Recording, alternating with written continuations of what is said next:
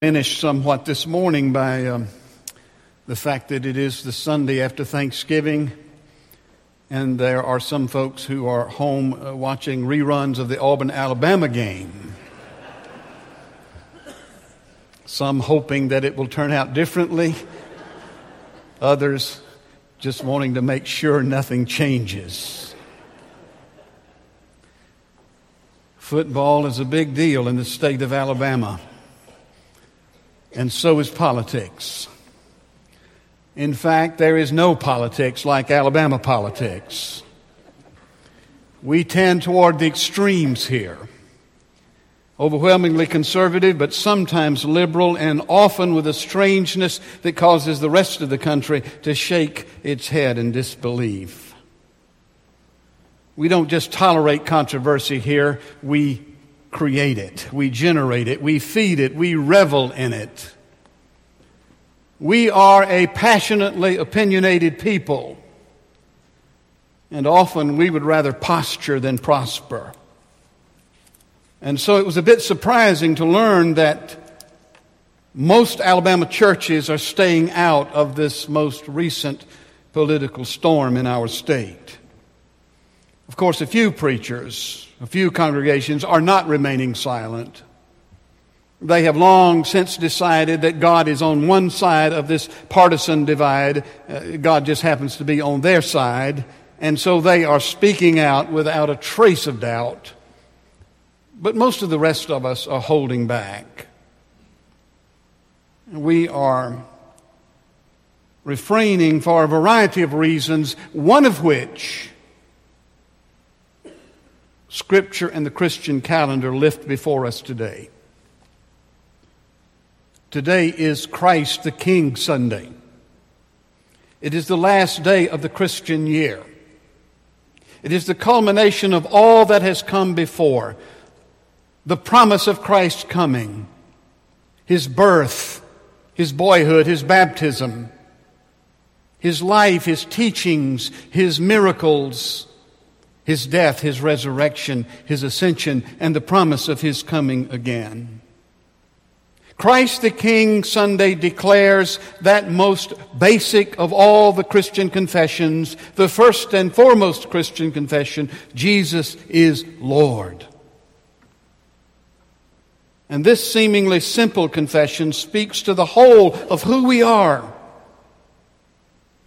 and what we believe. What we believe about God and ourselves and all that we encounter.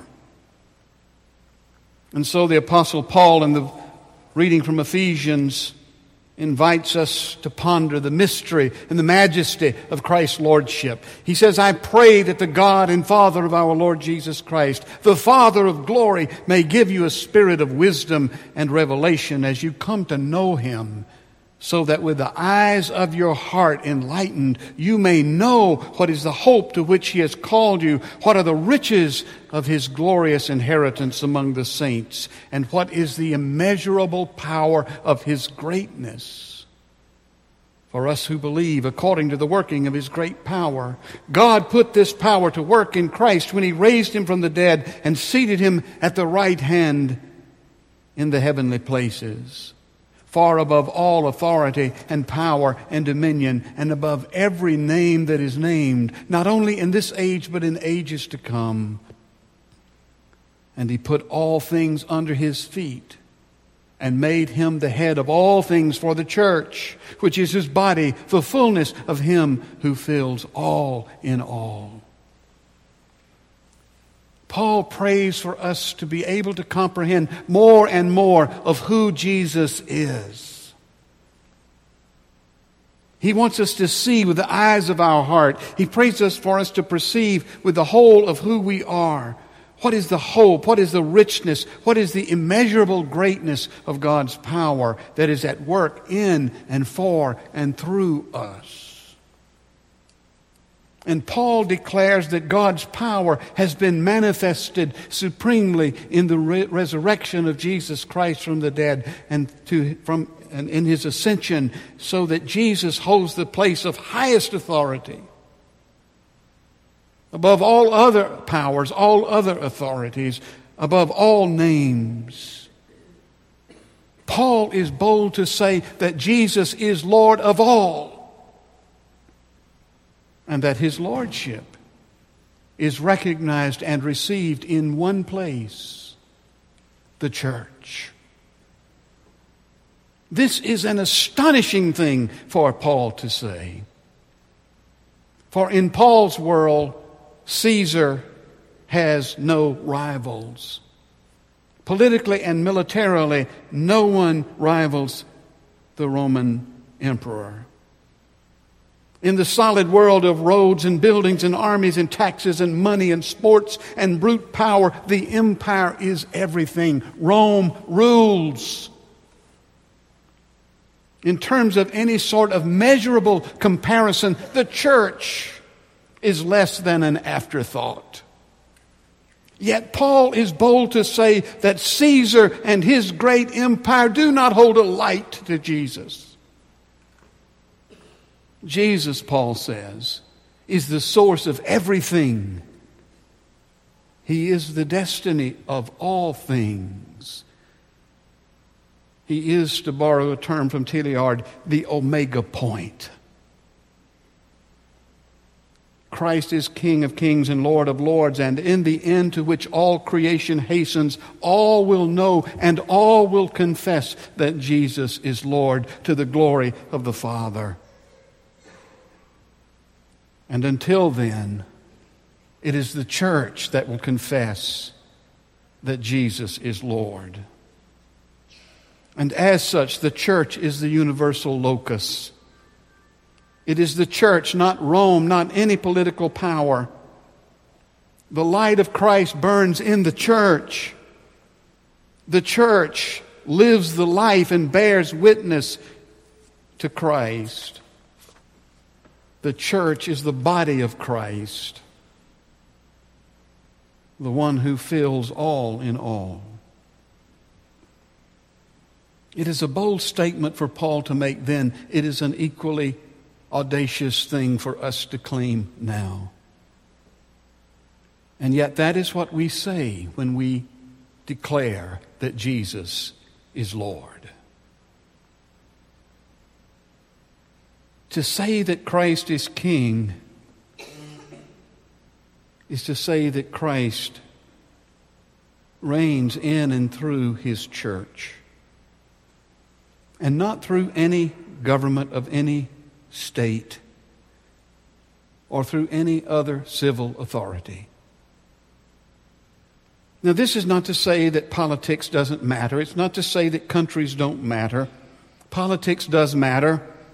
Morality matters in politics. We are all affected by the laws and policies that govern us, and in our system of government, we are privileged and responsible to elect those who pass the laws and make the policies, so that this government of ours needs the voice, the votes of the church.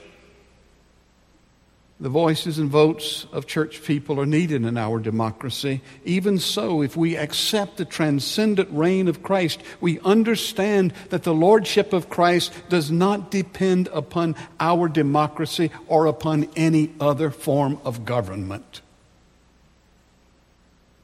We understand that there is no such thing as a Christian political system in this world. There are nations with Christian people, there are nations with Christian leaders, but there is no Christian nation, never has been, never will be. This is not to say that God only works in and through the church. Of course, the Lord works beyond the church.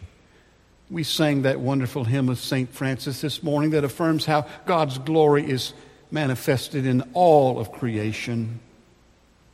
The Holy Spirit blows wherever God wills and breathes blows and breathes wherever God wills. The work of God does not originate in the church. It is not limited to the church. And this is not to say that the church is or ever has been perfect. The church often falls prey to the tempter's offer of power. The desire for political power has often weakened and warped the church. Yet for all of its foibles, for all of its failures, It is the church to which Christ has given himself. It is the church that looks for and joins the work of Christ in the world. And somehow, through God's abiding grace, the church has endured and will endure. Jesus is Lord. Christ is King. If we really believe that, then we understand that we do not live and die by the vicissitudes of human politics. We live and we die and we live again by the life of the one who is the living Word of God. To say that Christ is King is to say that Christ's authority is recognized in and extended through the church. But how does that happen? What is the mechanism? Where is the authority of Christ made known in the church? Is it in the great buildings of the church? There was a time in history when the church tried to project its power through its great buildings. I saw one of those buildings down in South America once. It was built in the 16th century. It was a magnificent building. It was built in the midst of all this poverty, all of this ignorance. And I couldn't help but think that that church building was built there in that way, in that place, at least partly to project the power of the church. But surely it is not in the buildings of the church. For there was a church before there were church buildings, and there are many churches now that do not have great buildings. Is it in the creeds of the church? Well, perhaps. But there was a church before there were many creeds. That first creed, Jesus is Lord, was the only creed for a long time. And even now, not all churches confess the same creeds. Is it in the liturgy? Is it in the authority of the clergy? Is it in the Bible? Hardly.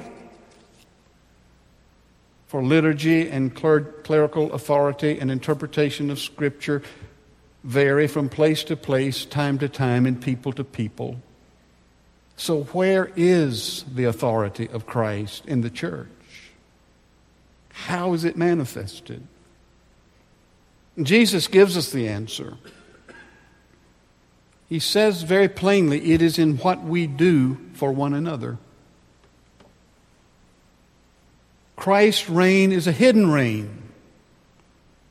Not in the sense of being a secret that is hidden from plain view. In fact, it is hidden in the sense that it is so plain, so ordinary, so immediate, that we would miss it altogether did Christ not tell us where to look. But the Lord says that when we care for the sick, when we care for the poor, when we care for the vulnerable, we care for Him. When we do something for those who are smaller and weaker than we do it for Him. In caring for others, we care for Christ, and Christ cares for us, and that is the kingdom of God. And it is the most real thing in the world. It is authentic, true. It is the living out of the essence of Christ. You see, compassion is the currency of Christ's kingdom. For not with swords loud clashing, nor beat of stirring drums, but with deeds of love and kindness, the heavenly kingdom comes. And so we will go through this political season as we have many before. And there will be great controversy and great passion. And there will be those who are happy with the result and those who are bitterly disappointed with the result. Like a football game. There'll be winners and there'll be losers. And it has been that way for generations, and it will be, I suppose, until the Lord comes again. But Christ is King. And His rule and His reign transcend all of our politics. And that transcendence is not just in some ethereal, heavenly realm that is far above us. It is that, of course. But it is as close as our neighbor. I had conversation this morning with 3 of you who shared. We are neighbors and we come to church together. And we enjoy lunch. And we enjoy concerts. And we enjoy caring for one another. And that is God's kingdom. It is the Society of St. Stephen's. It is Raise the Roof. It is Meals on Wheels. It is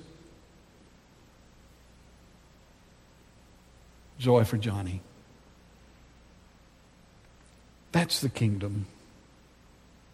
And that is how we enter into the lordship and the authority and the eternal kingdom of Christ.